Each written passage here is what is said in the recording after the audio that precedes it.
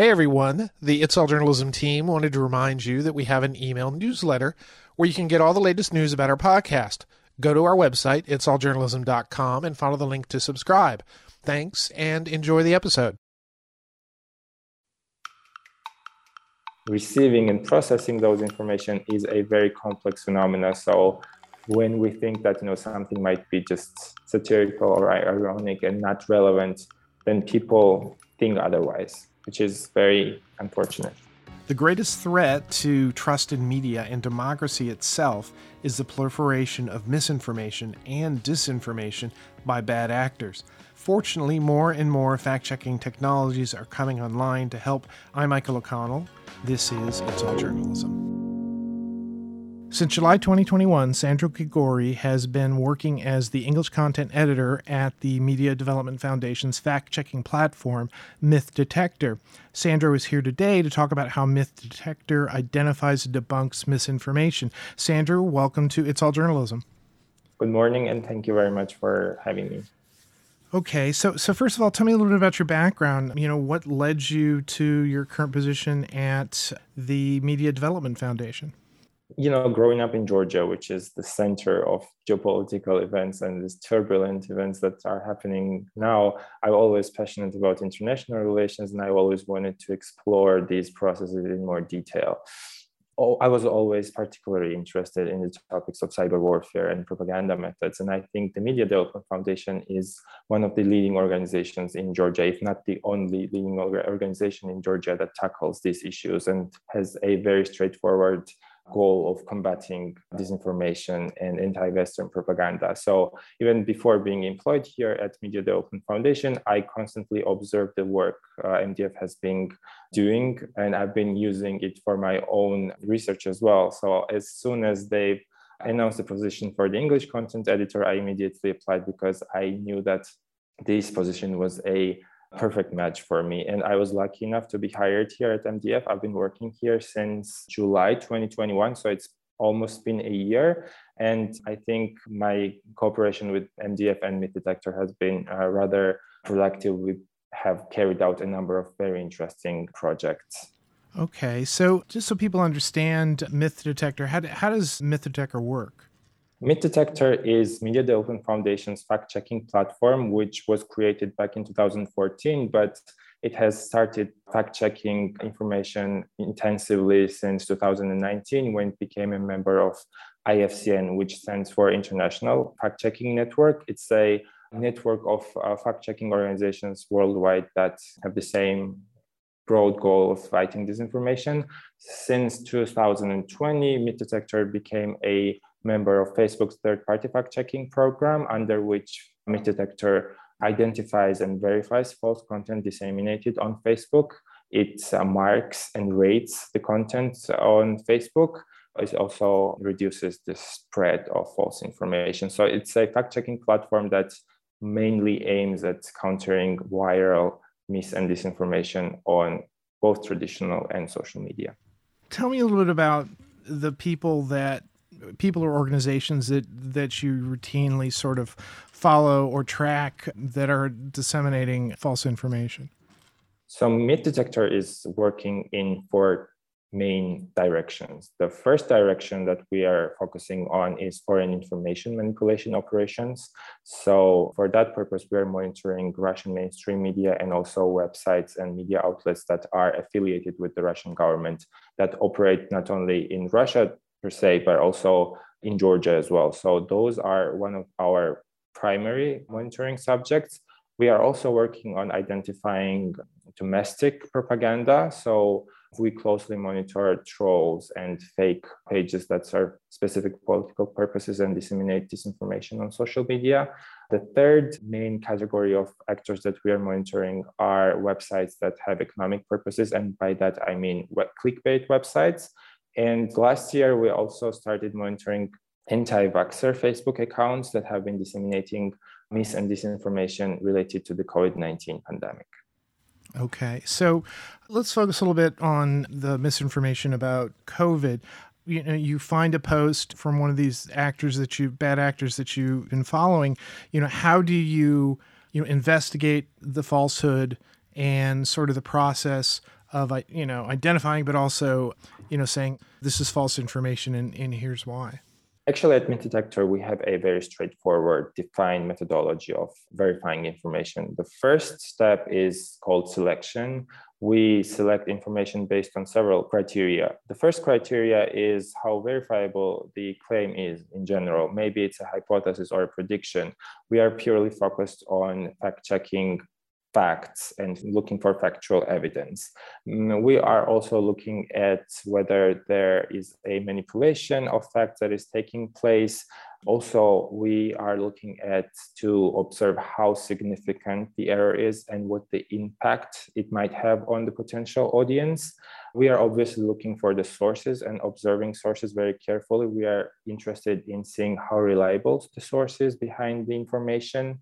And very importantly, we have been trying to keep track whether this type of disinformation or misinformation has been disseminated in the past as well, so that we can find out whether this has been a part of a larger campaign or coordinated behavior. And also, as I've mentioned before, we are really taking into account what the potential impact of the disinformation might be. And given the topic of the pandemic, we all are aware how massive the consequences of the disinformation related to the pandemic can be. So that was our primary focus, to try to reduce the spread of disinformation as much as we can.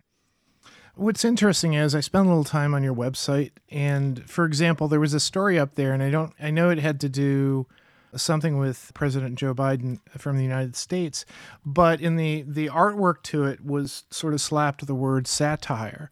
But the information that was in the story was being shared out, and because of the way, information spreads virtually, people will sometimes spread a headline that they kind of agree with that may actually be coming from something that's, a humorous piece, an opinion piece, or satire. Is that something that's fairly common?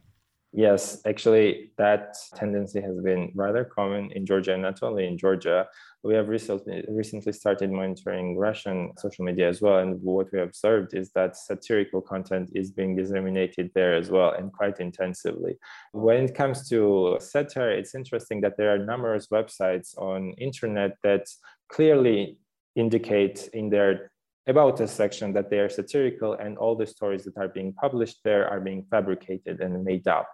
Such website is, for example, the Babylon Bee, which is very well known globally. And what is unfortunate is that some people, sometimes without realizing it, or in other cases purposely, they disseminate those satirical information as authentic facts. We have identified actually a number of cases when satirical content related to the pandemic was being spread as real information.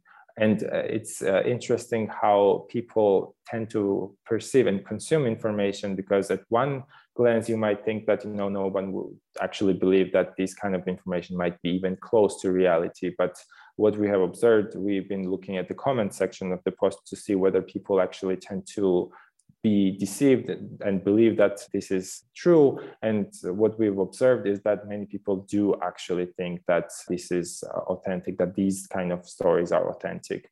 I can remember one specific example. For instance, there was a rumor that in order to unlock your iPhone, you would need to get vaccinated. So only the vaccinated people could unlock their iPhones. And one thought that seems very absurd, and you would immediately think that no one would believe that. But what we saw in the comment sections is that people actually were believing it. So the whole chain and whole network of spreading false information and the way people's minds think while receiving and processing those information is a very complex phenomena. So when we think that something might be just satirical or ironic and not relevant, then people think otherwise, which is very unfortunate. You don't hear it as much as you used to, but there was a time in the United States when you would see a headline that was really so unbelievable that somebody was changing that you said, oh, is that like an Onion headline for the website, The Onion? But, there are other sites out there that are doing this sort of humorous news, and it's difficult to combat people sharing it. So what is the end result here? I mean, you identify a story, you explore the facts. How do you present it on your website? So that is actually the fourth step of our methodology, which means that we have to explain how or why the disseminated information is false. So on our website, we publish an article that dives into the disinformation, it deconstructs it. First of all, we start by explaining the dissemination cycle. So who was the primary source that disseminated the disinformation? Then comes the actual claim that has been made, and then how or why that claim is false or manipulative. So that is the structure of our article. Then obviously the claim is being followed by a number of arguments explaining why this is false.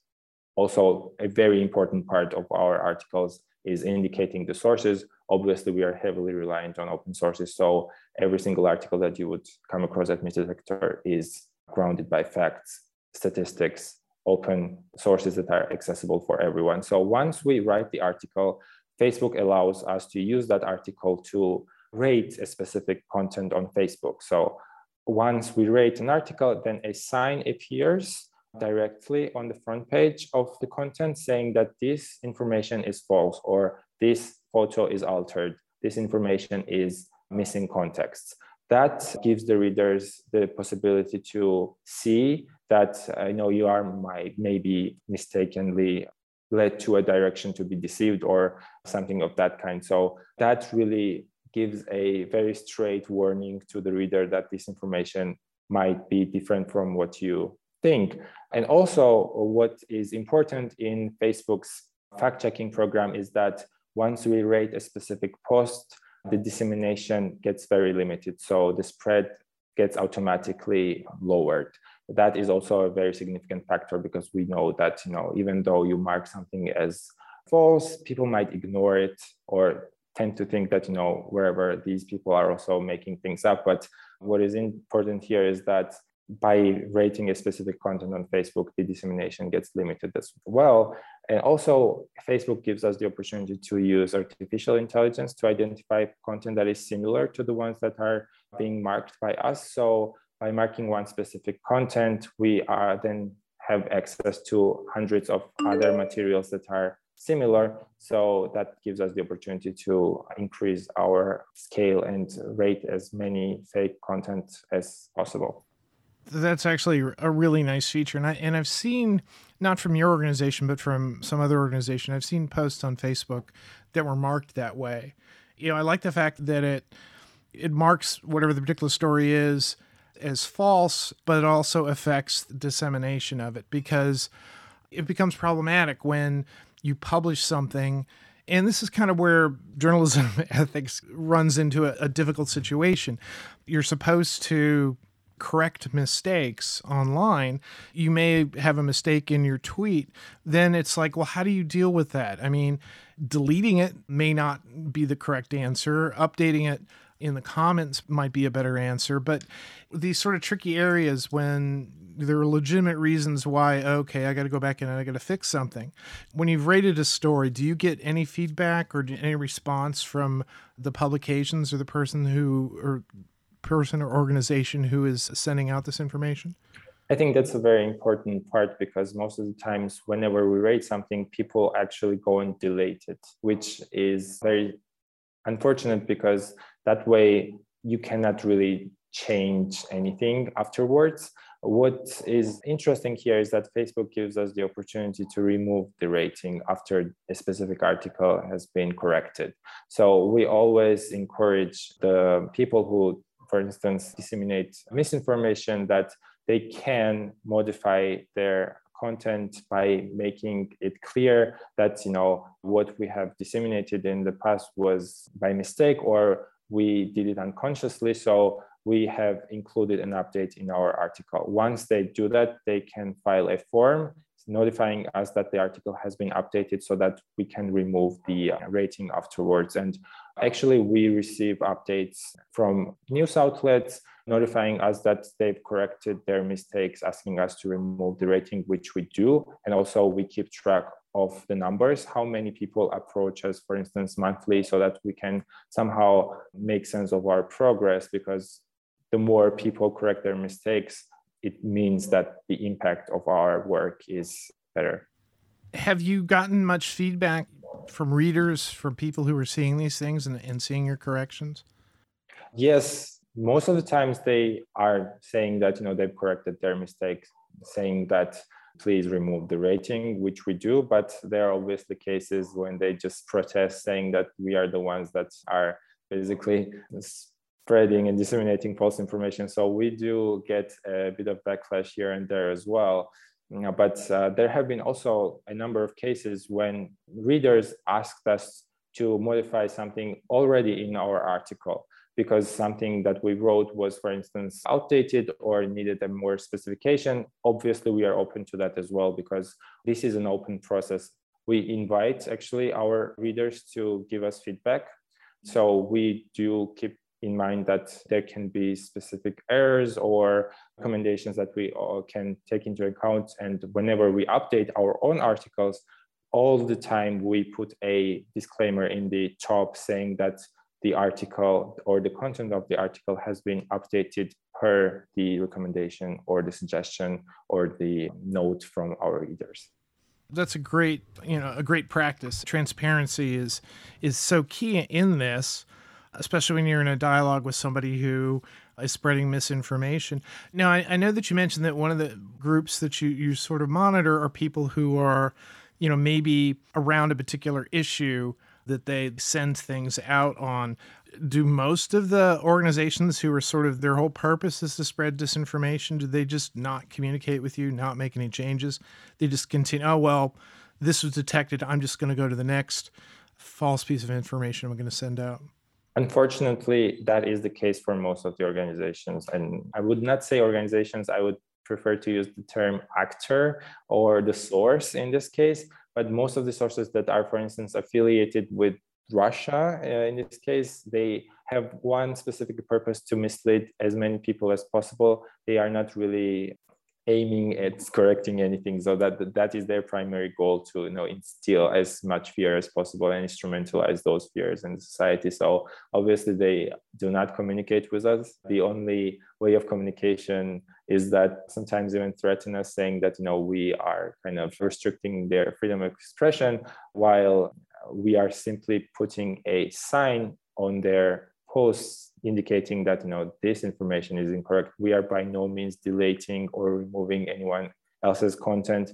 We actually do not have any capacity to do that, because that would be way beyond our competency. I mean, for instance, Facebook itself has the capacity to remove specific pages or accounts that have been observed to be involved in coordinated inauthentic behavior, but that is not from our side, that is from Facebook's side itself. So sometimes we do receive these kind of false blames that we are restricting somebody's right of expression.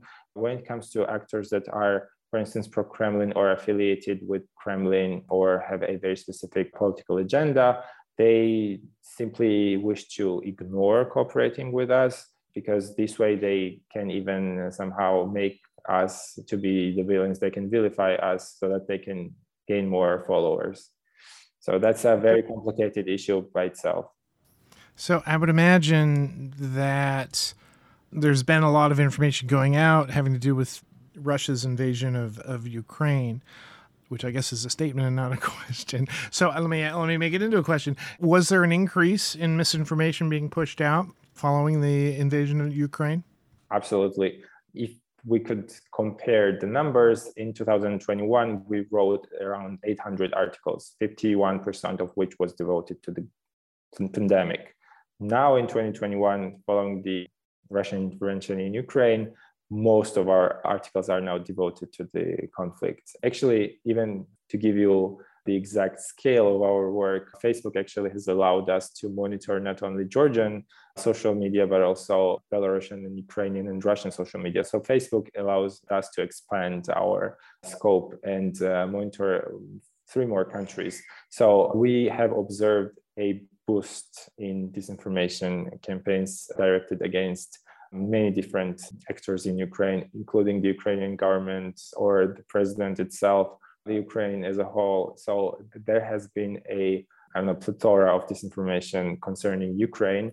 We've been obviously focused on this case because of obvious reasons. And actually, Facebook's third-party fact-checking program has helped us to understand the complexity of the disinformation directed to Ukraine. A month ago, actually, we have published a report that deals with the typology of messages directed against Ukraine and the key actors that have been disseminating those information. It's called Russian Information Warfare, and the report itself is based on our fact check. So we have kind of made sense of the general picture. Who are the main sources of disseminating this information against Ukraine? Who are the actors behind it? What are the networks? Who are they connected, etc.? And only in 2 months. So the report covers the period of 2 months. It's actually from February 24th to April 24th. And only in that period, we have identified 160 individual disinformation narratives that then we divided into specific categories and types. So the scale is abnormal. It's really big. I think you mentioned this, that you're not just examining text articles, you're also looking at, video and photos that have been altered as part of these deceptions.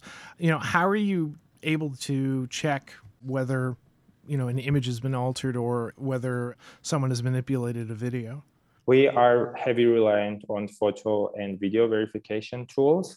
For instance, when it comes to fact-checking a video, we use a specific tool that is called InVid, which is a very useful tool, not just for us fact-checkers, but also for the general public. We always encourage our readers and general public to kind of include this Chrome extension into their computers because it makes it really easy for everyone to fact-check a video. So what this tool does, it dissolves the video into specific keyframes, using which then we are able to look for specific images using Google search or TNIF specific visual searching tools. These kind of tools are really useful for us because otherwise it would be very difficult to identify and verify visuals.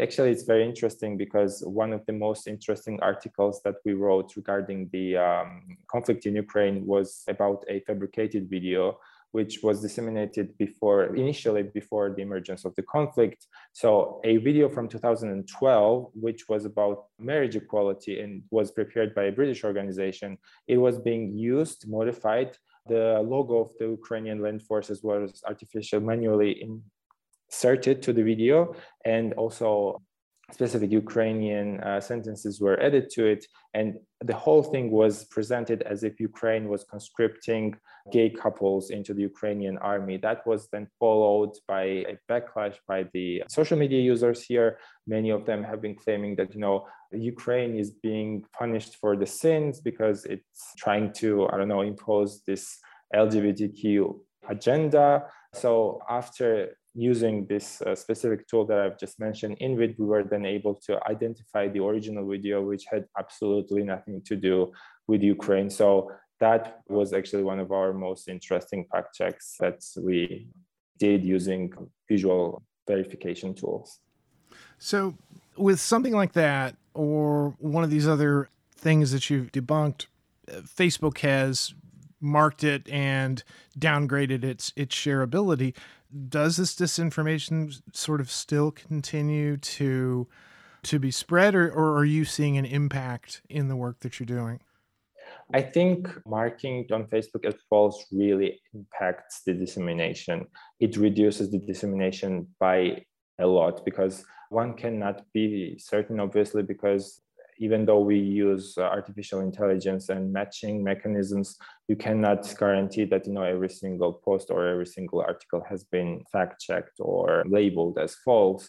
But we can definitely say that the impact is there because even though we might encounter one or two similar articles even now, like 2 months after the publishing of the initial fact-check, the numbers are significantly lower compared to that of the months ago when we wrote the fact check. So I think the impact is there for sure. Just to sort of bring this to a conclusion, what advice would you give to a journalist about fact checking, about how they should be looking at information that they're getting? One of the main misconceptions about fact checking is that it's very sophisticated or it involves many different steps that it can be very, hard to deal with. But I personally believe that fact checking is rather straightforward and rather simple. All you have to do is rely on open sources and indicate those open sources into your work. So I would encourage every single journalist to rely on open sources as much as possible and to cite as many valuable sources as possible. And when it comes to fact checking, I think fact checking is the foundation of journalism itself, because no authentic and valuable journalism goes without fact checking. So I think more and more journalists should be focused on incorporating the aspects of fact checking in their work. And I think we are already going to that direction, and that makes me really happy. I've been talking to Sandro Gigori of the Media Development Foundation. He's the English content editor for their the Detector. This is fascinating stuff. Sandro, thanks for coming on the podcast. Thank you very much for having me.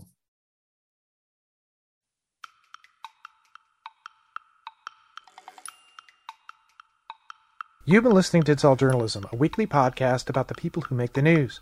You can find out more about us and download past episodes at itsalljournalism.com. While you're visiting our website, sign up for the It's All Journalism newsletter. You'll get all the latest info about our podcast, including episode notes and news about live events and upcoming interviews. Go to itsalljournalism.com to subscribe. Speaking of subscribing, you can subscribe to our podcast on Apple Podcasts, Podcast One, Spotify, SoundCloud, Google Play, and pretty much anywhere good podcasts are found. If you'd like to help us grow our podcast, like and share our episodes on social media. Look for us on Facebook, Instagram, and Twitter. It takes a lot of people to create an episode of It's All Journalism. Nicola Grisco produced this episode, Amber Healy wrote our web content, Nick Dupre wrote our theme music, Emilio Brust helped with our booking, Steph Thomas is our social media manager, and I'm your host, Michael O'Connell. Thanks for listening.